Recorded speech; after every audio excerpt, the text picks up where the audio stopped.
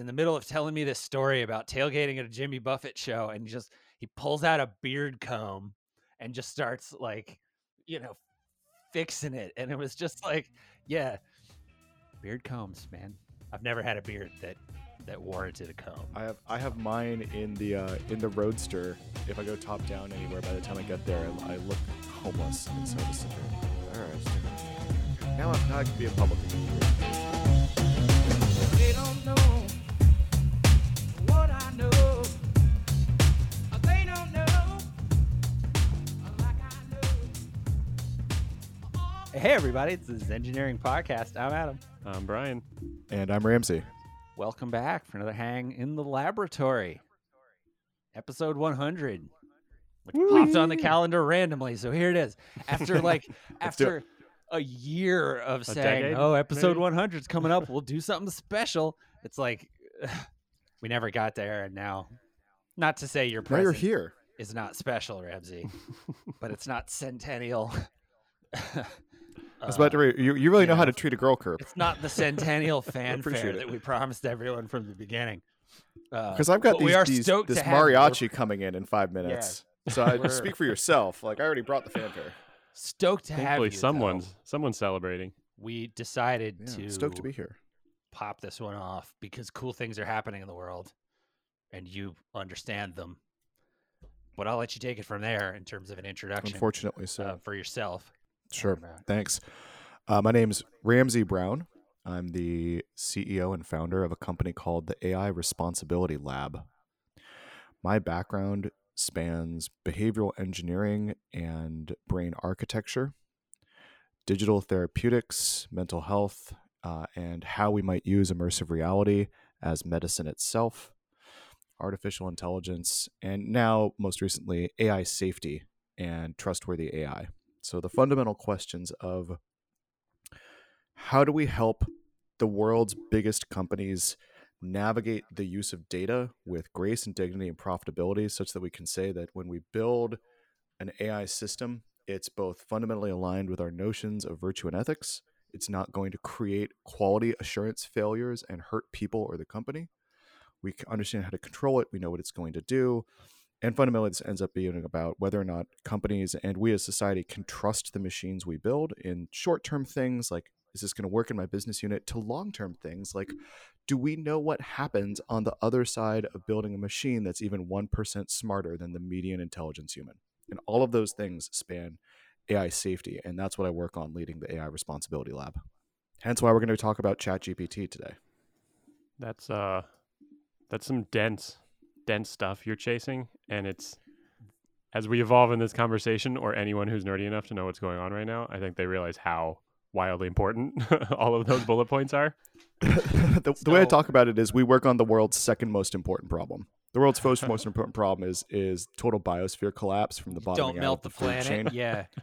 Well, it's not just don't melt the planet. It's don't push the oceans too far out of the range that like phytoplankton like to live in pH, salinity, or temperature, because they make up the bottom of the food chain and they're Yeah, let's terribly not- fragile. Let's not completely Right, shut so- down any circulation on our planet. Right, of right. air and water. So it's not like, oh no, the megafauna, the favorite species I looked at the zoo is gone. It's, oh my God, the thing that ate sunlight's all dead. Oh no. Right. That's the world's most important problem.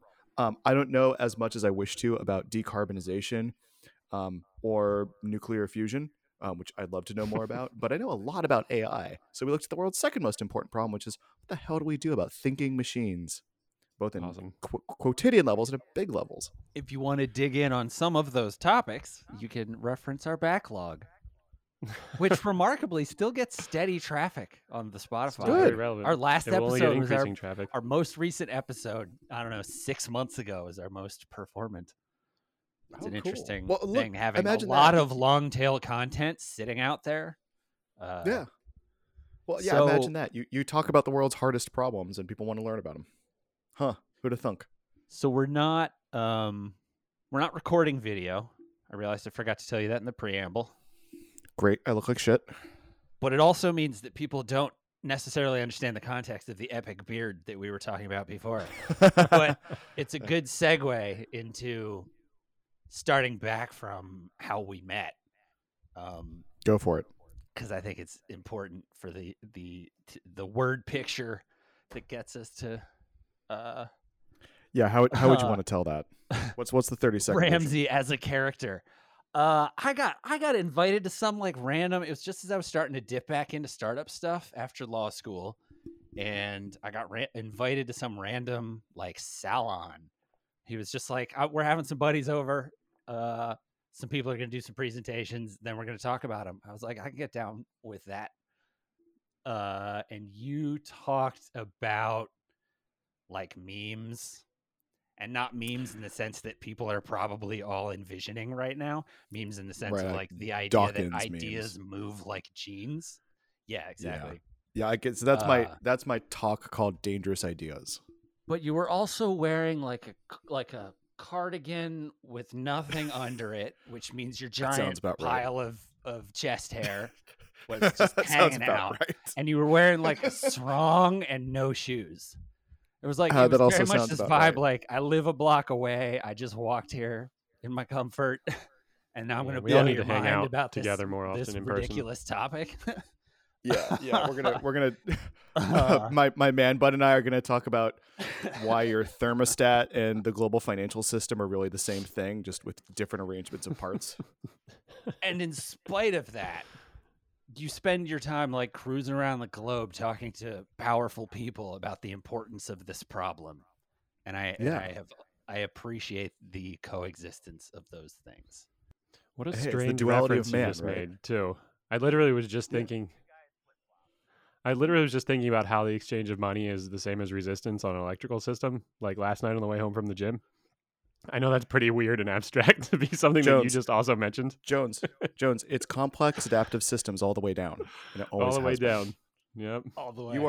You are a subcomponent of subcomponents in a fractal hierarchy of this thing that the universe is doing as the zeroth law of thermodynamics, which is that order craves more order.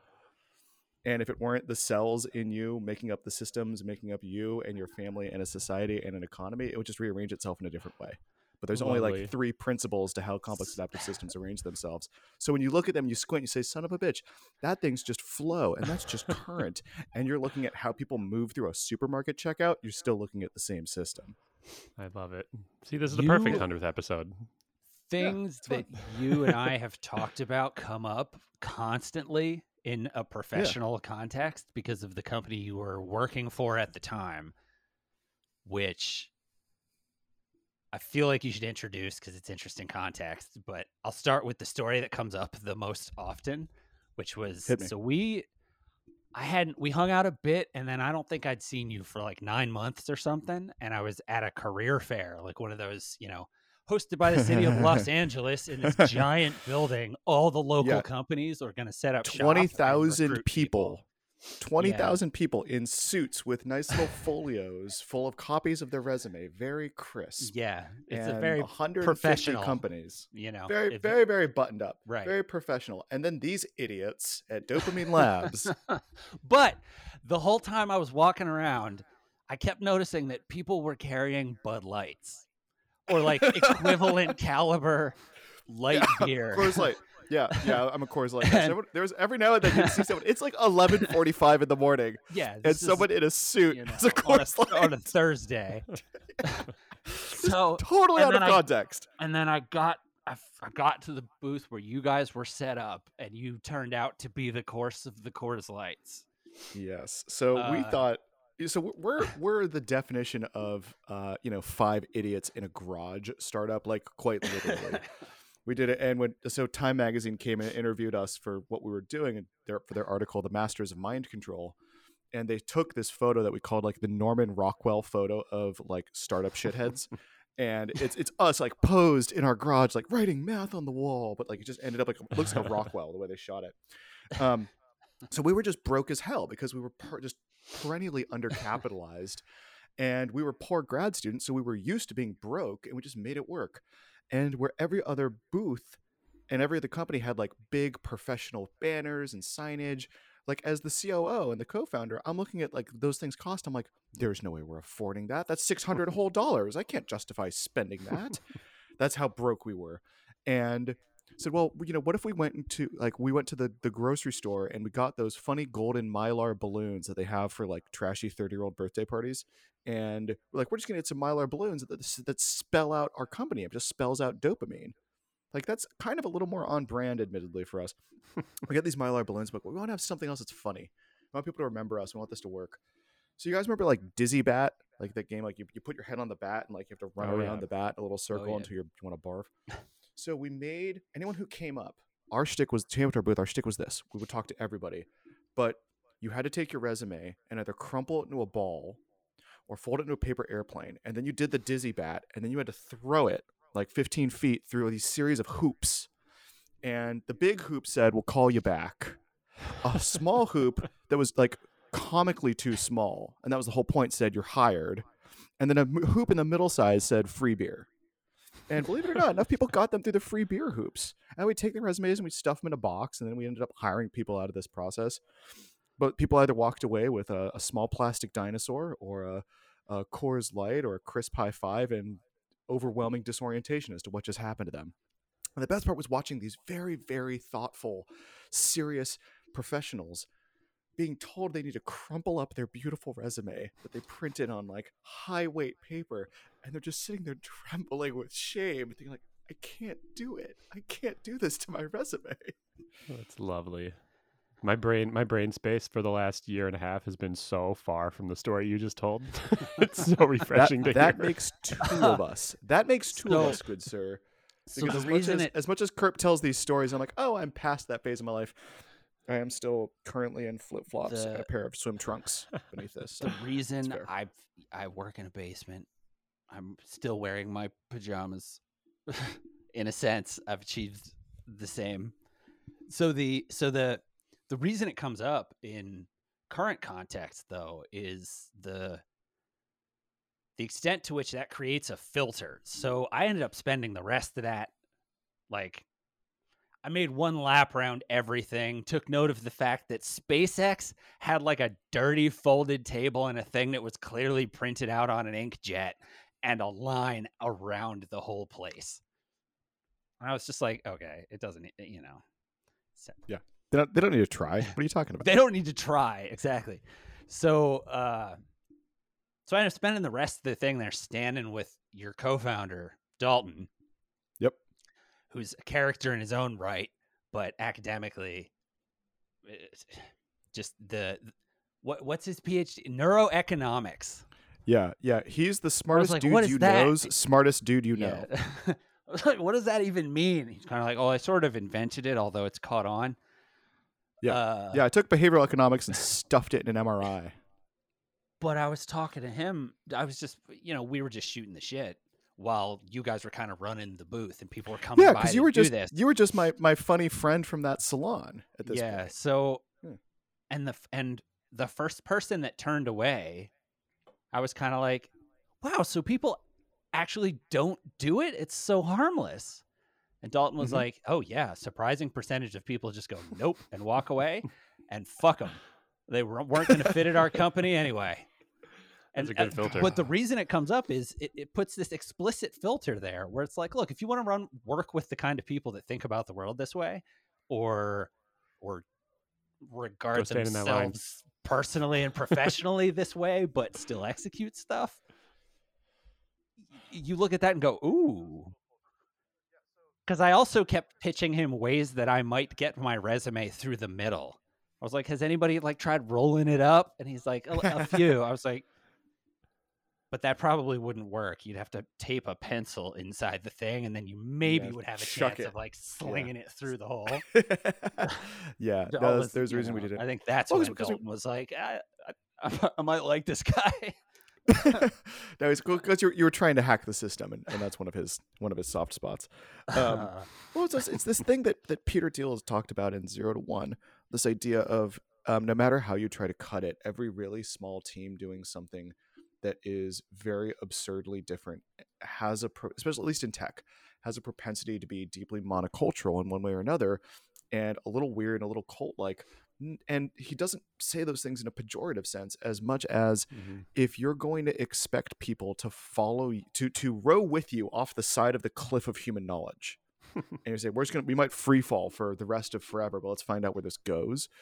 You end up needing a group of people who are kind of slightly maladjusted in their own quirky ways, but all in the same direction, that have things like a cultural backlog of shared concepts and memes and identities, such that you're basically doing no cultural discovery. You're just doing sheer invention against the problem, as opposed to, can I learn how to get along with this person? You are aggressively undercapitalized. You end up in miserable working conditions that most other people would look at as self-exploitation. And it ends up looking something closer to like Shackleton's journey to the South Pole than working at a mature enterprise made of different people of diverse backgrounds with unique needs and ages and orientations and identities and cultures and gods. Now, that is really uncommon for, at least at that time, that kind of startup. You end up with this thing that's very homogenous, and you end up with then huge problems that come from that, obviously. And when monoculture starts growing, it inevitably ends up being frictional, and then you get people saying like, look, you can't just be running a frat house, or you need to take down the pull-up bar, or you need to actually hire real HR. And all of these are growing pains, especially of the California venture-backed software scene, that it's still trying to contend with, because at best it's productive, and at worst it's absolutely exploitative and hurtful to a lot of people. So we're thinking the whole thing is still trying to navigate. Ours always came down on the side of don't take yourself too seriously. And we maintained a good cultural edge there, where it could be a conducive and flourishing and loving place. But we did want to turn people away that took themselves too seriously, because we knew that wouldn't be the fit. If the whole point is you're going to work on the world's hardest problems, you need to be able to, at the end of the day, kind of laugh about it while you do it. You guys had an exit with Dopamine. They were successful. We did. In the end. We sold did. it. We So- sold it so off to doesn't. So- Ariana Huffington at Thrive Global. So people know that it's not a crash and burn situation. You effectively deployed this culture into acquisition. Yeah, we did. It worked. And then started working on other things, which brings you back today to talk about ChatGPT. It does. Yeah, this is a fun path that I took through it. And when I tell people the story about how I got here, the easy starting point is that NATO reached out to me in, I want to say 2018, and said, we're having a summit in Latvia and we want you to come be a speaker. We saw a piece that you did on the BBC about addictive technology and the role of AI in shaping human behavior. That feels like something we need to be thinking about. Do you want to come give a presentation on whether or not humans still have free will anymore in the age of artificial intelligence? And I think to 27 or 28-year-old me, this didn't phase me as much. Like, oh, that's cool. Like, sure, I'll be there. That sounds fun. I'm gonna talk. And I'm looking back on it, not like, oh, what an honor, but the idea that, holy cow, an organization like NATO is sitting around staring at data and the impact of data on things as basic as, do we maintain autonomy anymore over our self-determined rights? That they were thinking about that problem then is probably the thing I point to first, as part of the origin of what we do now with the AI Responsibility Lab, which is that there's, if we have a 10x or 100x in how efficiently we can send email, that's important, but it's not going to redefine what it means to be a person. If we have a 10 or 100x improvement in the targeting of advertisements to a zip code, that is a marginal change in my life. If we have a 10 or 100x in a machine's ability to use language and symbols to perform the types of behaviors that we traditionally associate with humans, that fundamentally changes every aspect of the human condition in almost irreversible ways. And I narrowly don't mean to say it just makes your emails a little faster to write. I narrowly mean to say it will change everything from your relationship to the divine and your own sexuality, to macroeconomics, the demand for human labor, gross world product, social inequality, the structure of warfare, what it means to be entertained. All of that changes overnight when you have even a few steps from where we are today in terms of the ability to fundamentally automate all of the things that humans do with language and thinking. And today we stand at functionally the doorstep of that process. And this is the 9th time maybe in the past week I've chatted with someone about what's going on with ChatGPT, as if everyone's suddenly shocked. We knew this was always coming. We knew this was the goal. We've been talking about this for 75 years.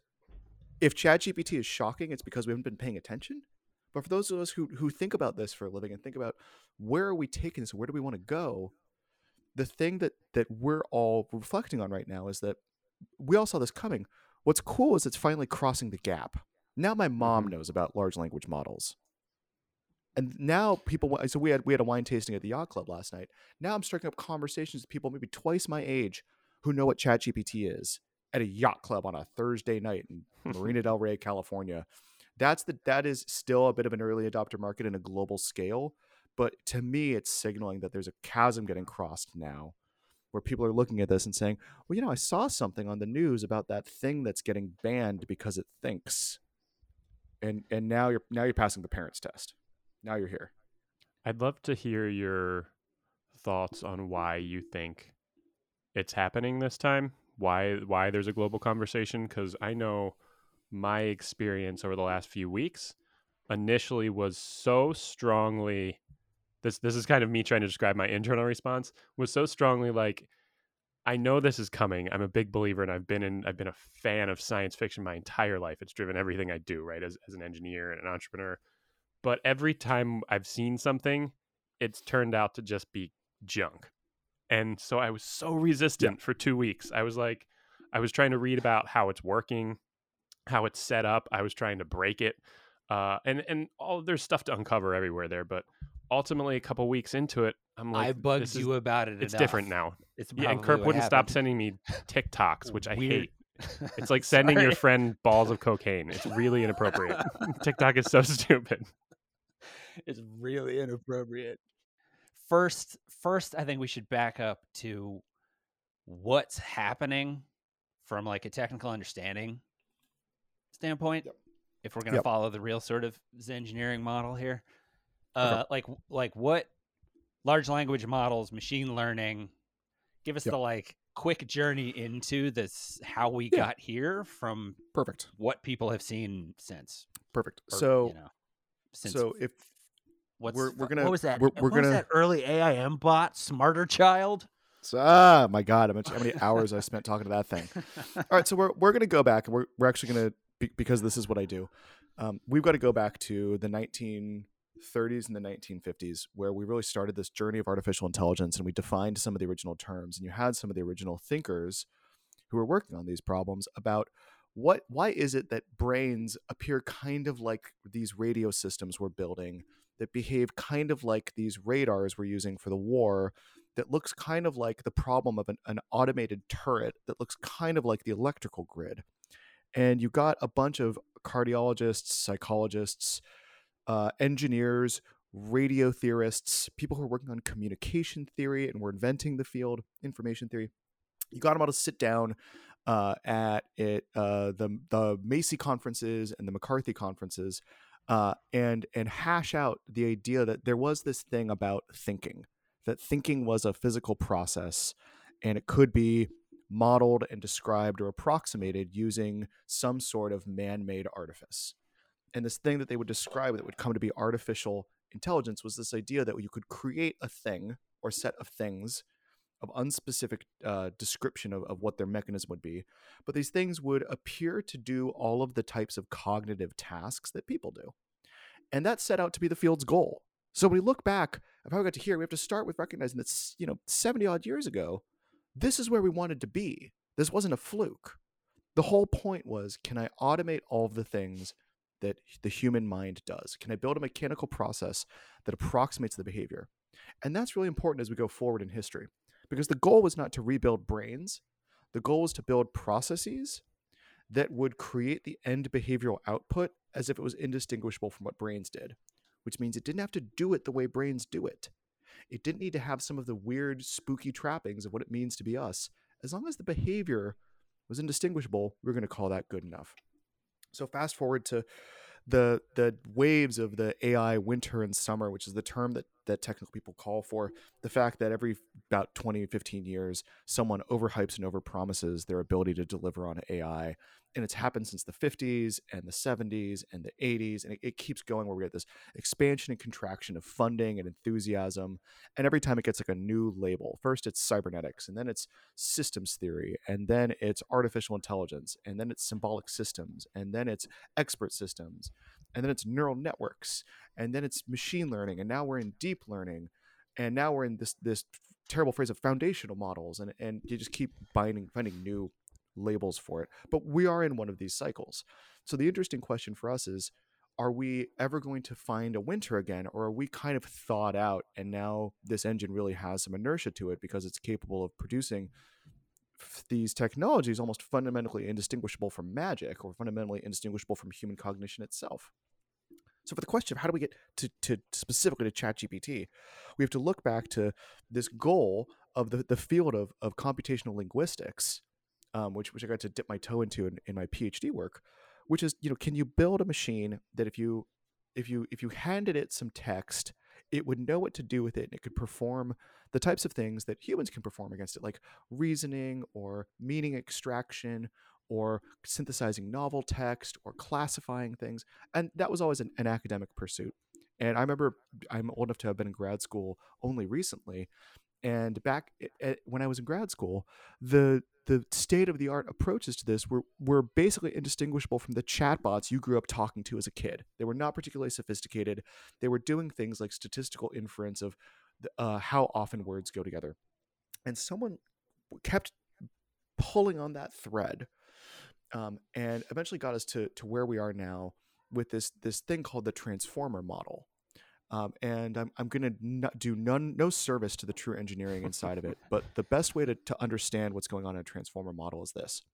If you get out your iPhone right now and you go to messages and you type the word "the," and then it shows you the 3 other words most likely to go next, and you just kept hitting that middle word and it starts assembling a sentence, you just keep going, how does it do that?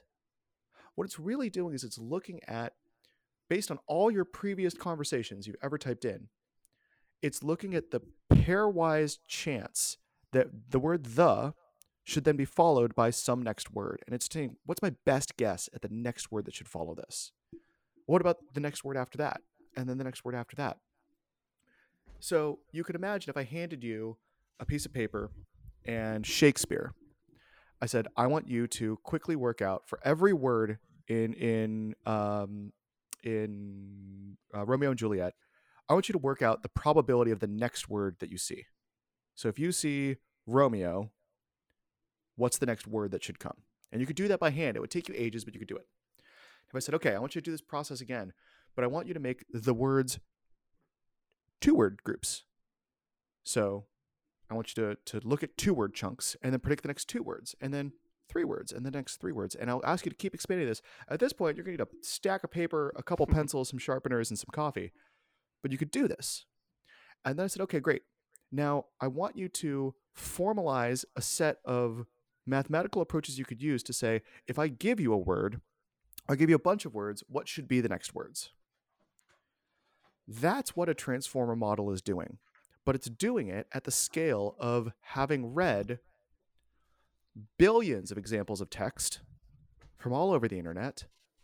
And it's, instead of trapping this on a pencil and a piece of paper, it's trapping it as the weights in a neural network, in which when we give it a few words to work with, it is predicting the words that should come next. And that appears to be okay, that's an interesting parlor trick, but so what? The problem is this idea of latent space and latent capabilities. If you think about that task I asked you to do with Romeo and Juliet, I don't think you would presume that if I gave you a set of words, you would then be able to work out an interesting novel part of the plot that was never actually written. What we're finding is that the way these transform models have been built is that they appear to know things that we wouldn't have explicitly said, because the activations, the relationships between words and concepts that it's encoded are recombining in ways that might resemble, at least in behavior, what our brains do. And that gives it knowledge we didn't really expect it to have. So we'd say latent knowledge. And now capabilities with language that we didn't program into it, because we didn't tell it instructions as much as we showed it swaths of text and gave it a learning apparatus that's not totally dissimilar to how your brain learns. And so when computational linguistics and ethicists and critical theorists look at that and say, Well, that's not really thinking. That's just using statistical mechanics to parrot back what you've seen previously. So maybe you've seen the phrase stochastic parrot. Don't pull on that thread too hard because you don't want to know how brains learn. ChatGPT is a stochastic parrot. So are you. If you listen to little kids and how little kids learn and you repeat words to them and they start picking apart statistical frequencies and patterns of language, and then they start associating visual input with those patterns, that's what we're doing with these machines.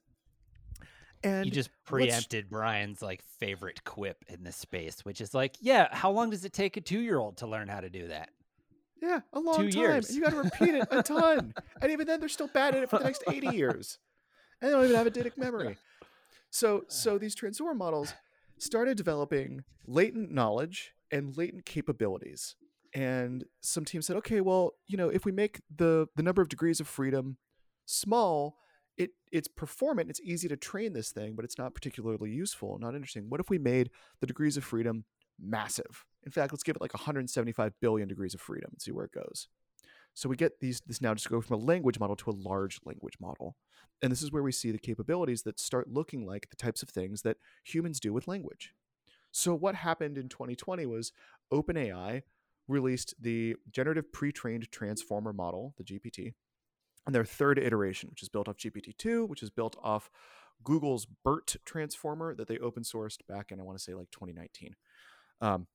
GPT-3 blew everybody away because it started doing things that seemed like human language, and then people found it running into walls.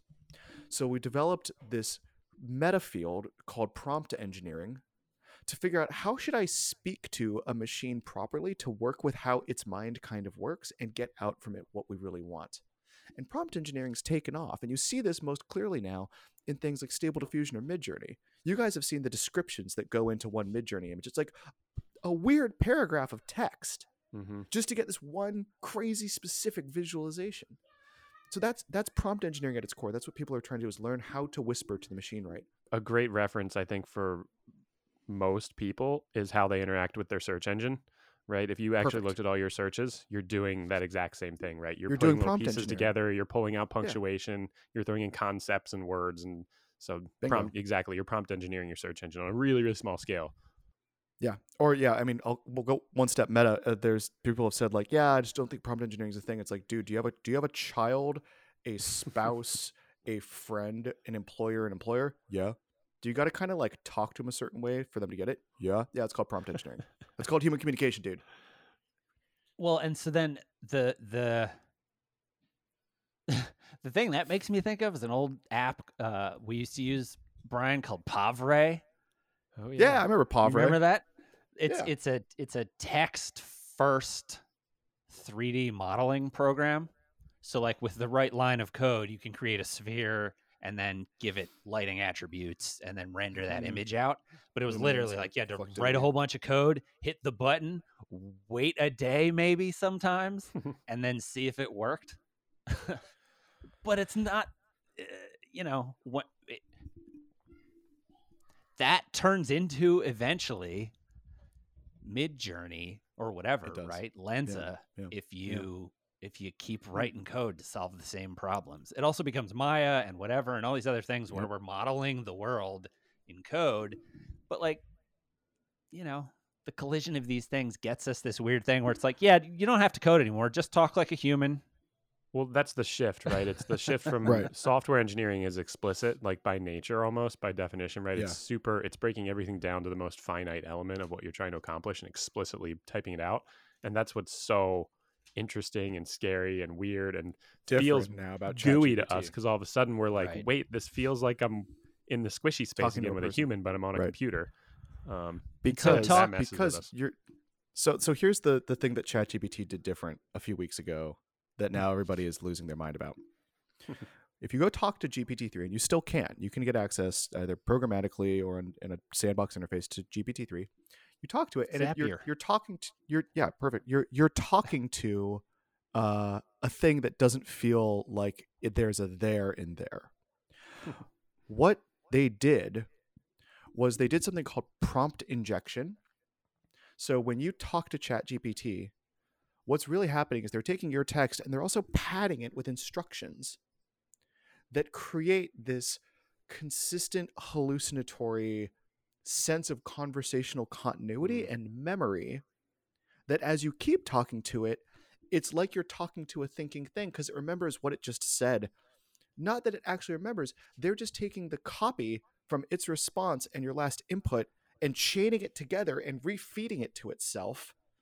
And so every time it's vividly hallucinating this conversation afresh, but to you, the user, the way they packaged and delivered it is such that you feel you're actually just talking to a thing that's there. That there's almost a sense of agency or consistency or intelligence on the other side of this thing. You don't feel like you're talking to a statistical approximation of linguistic frequencies. You feel like you're talking to something that just remembered what you asked it last.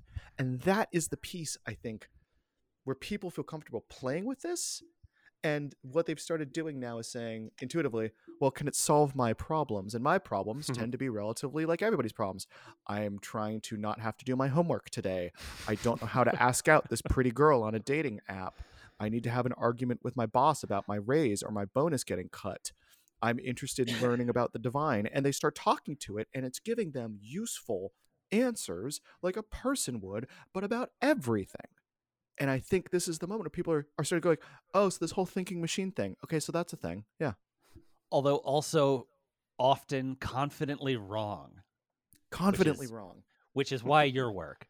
But Right. That's also We most just- people, including myself. but I'm also fist in the air as a producer over here because I brought it back around to Brian's did. initial question. What's different this time is like one of my favorite things to say in this space is everything's AI until it works, and then it's software Yeah, or it's just software. something else, right?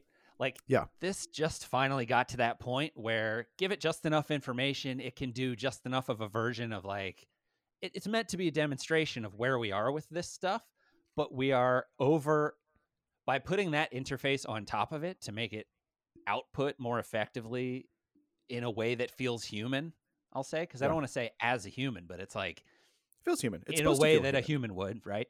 Yeah. It's supposed to feel human. It does the thing it's supposed to do in that sense. And Yeah. so of course everybody Yeah. is suddenly going, wait a minute, I don't have to write a resume ever again? Fuck yes. I love Yeah. this. Yeah. Right? It's like it organically also- gets to the perfect demo for the use case that I think is the evolution we're talking about here with this thing, The- which is Yeah. commoditized, good enough idea delivery. Commoditized good enough. No, commoditized good enough everything.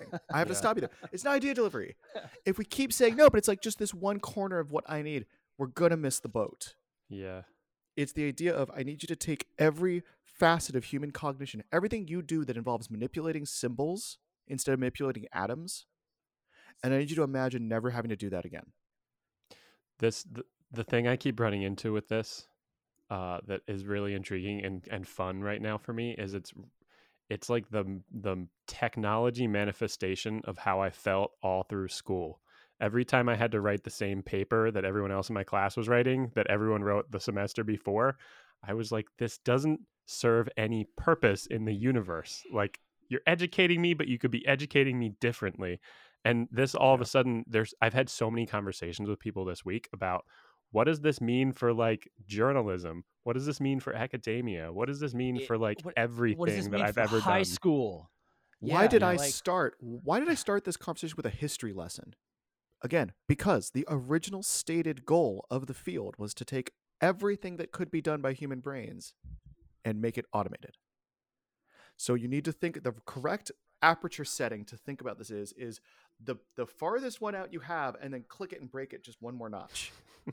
You need to look at the impact of this as being the totalized whole of the intellectual human labor force. That is the impact scale. It is not journalists. It is not doctors. It is not engineers. It is humans. That is the right scale to think about this on. Yeah, the shift for me this week in terms of how to think about this is not what do I do to like utilize this? It's what do I do to give this access to break the digital to physical barrier now? How do I give this access to like drive the lawnmower? How do I give this access to my bank accounts and make financial decisions? How do I write all the things that are like we didn't make computers do because they couldn't really do it before. Now I want them to schedule my plane flight. I want them to drive my car, right? Yep. all of it I think Yep. is so obvious now. Yep. And that was always the goal. That was it. That was always from the start. That was you were not looking at this being like, what an interesting. Of course, it's an interesting thought, but you're not the first person to crack that one open. That was the goal 70 years ago. Mm-hmm. And by the way, the economists were in on it. So John Maynard Keynes famously said, it would be uncanny to expect you working more than a couple hours a week on the back of full end-to-end automation. In the words of Arthur C. Clarke, the goal of the future is not full unemployment, but full unemployment such that we may play. Have you given it the prompt yet, Brian, that I gave you about asking it to write in your style? Oh, You've I haven't written tried enough that blog yet. posts that I bet it can do it. I asked it to write a blog post in the style of Adam Kerpelman, and it did it. You're pretty unique. My name is mean, pretty generic. There's a lot of stuff I've written, so it's probably been ingested into the corpus for training. But like I would the love- fact that it can do that, I mean, you try Mark Twain, you'll get the same result, or totally. Hemingway, you'll get the same yeah. result. But like as a test, It's think beautiful. that- It's a beautiful experience to go play with this. I think the last thing to hit is like the why now of it is capped off by why does it feel the way that it feels right now, which for me is like an overwhelming sense of FOMO, where I'm like, I've been watching this closely. I didn't think it was going to happen this fast, which makes me like, this edge of technology is continually breaking my sense of time scale for the evolution of something like this. And so, so I think we've hit that point where forever it's going to feel like, oh shit, that happened faster than I thought. do you remember that movie Interstellar? Mhm. Yeah. Yeah, love that movie. I love Interstellar. I hate people who are like, oh, it's bad movie. I love that movie. In Interstellar, they go They're visit. wrong. Yeah, they're wrong. They go visit. So it was like a planet closer to a black hole or something, and every minute that passed on that planet was like a week back to the main ship. Right. And so, Matthew McConaughey's got this line of like, we got to be careful. 1 hour is like 6 months out there, and so they go do like they go do like a 30-minute excursion. It ends up being like, I'm getting all the math wrong, but it ends up being like a decade goes by where their homie's just alone in the ship because of relativity. So the joke is that if you work in AI right now, 1 month feels like a year at the current rate of expansion. So I recall that. Like, so 2022 has been the longest year of my life by decades. Riding shotgun on this. The second thing I'll point out is that humans are miserable at judging acceleration. Just period. But full stop. You're bad at it. It doesn't matter what mental tricks you try to compensate with to be better at it. You're bad at it. Everyone's bad at judging acceleration. Everyone good should to be remember. familiar with this right now if they were surprised by the pandemic. Like Bingo. that people who are familiar with this AI stuff saw that happen and went, "Oh, this is exponential growth." Yeah, I was the first guy. We hadn't shut down the office yet when I worked at Applied VR, and I started cleaning my desk out and going and buying food in bulk. And my friends looking at me like, "What are you doing?" I'm like, "You're an idiot." This is you. Like, he's like, "Dude, there's one case." I'm like, "That is correct, sir. There's one case. Give it a week." So I bring this up because if you're interested in thinking about how to survive the rest of forever, without feeling like you're permanently backfooted on the structure of reality itself, one of the first ideas you're going to have to get right is adjusting how you model acceleration and how you model change, especially when it comes to the kind of change that is driven by these techno-capital forces that are about restructuring our relationship to intelligence and reality itself. And the good first intuition is that no matter how long you think something's going to take, you're probably overestimating it. And no matter how thorough or systematic you think the change is going to be, you're probably underestimating it. And the last thing that I'll throw in real quick before we wrap this sucker up, go listen to our open source episode. And then remember that all of this stuff is built on open source software. It's Right. we can't put it back That's in a a cool call box. out. When There's high no going back in the schoolers, box. when like high school teachers go, "Oh, what do we do about this?" You just come up with a completely new plan because Yeah. your kids are not going to write essays the same way they did before. Nor there's should all we put it kinds of- back in a box. Could you lock it? Like, can you stop? No, you Can can't. you break it? You end up with massive unfairness with every way that you can possibly try to break that thing because Yeah. people will get access. It's out of the box. Right. Like, And so, by the way, you couldn't stop this if you tried.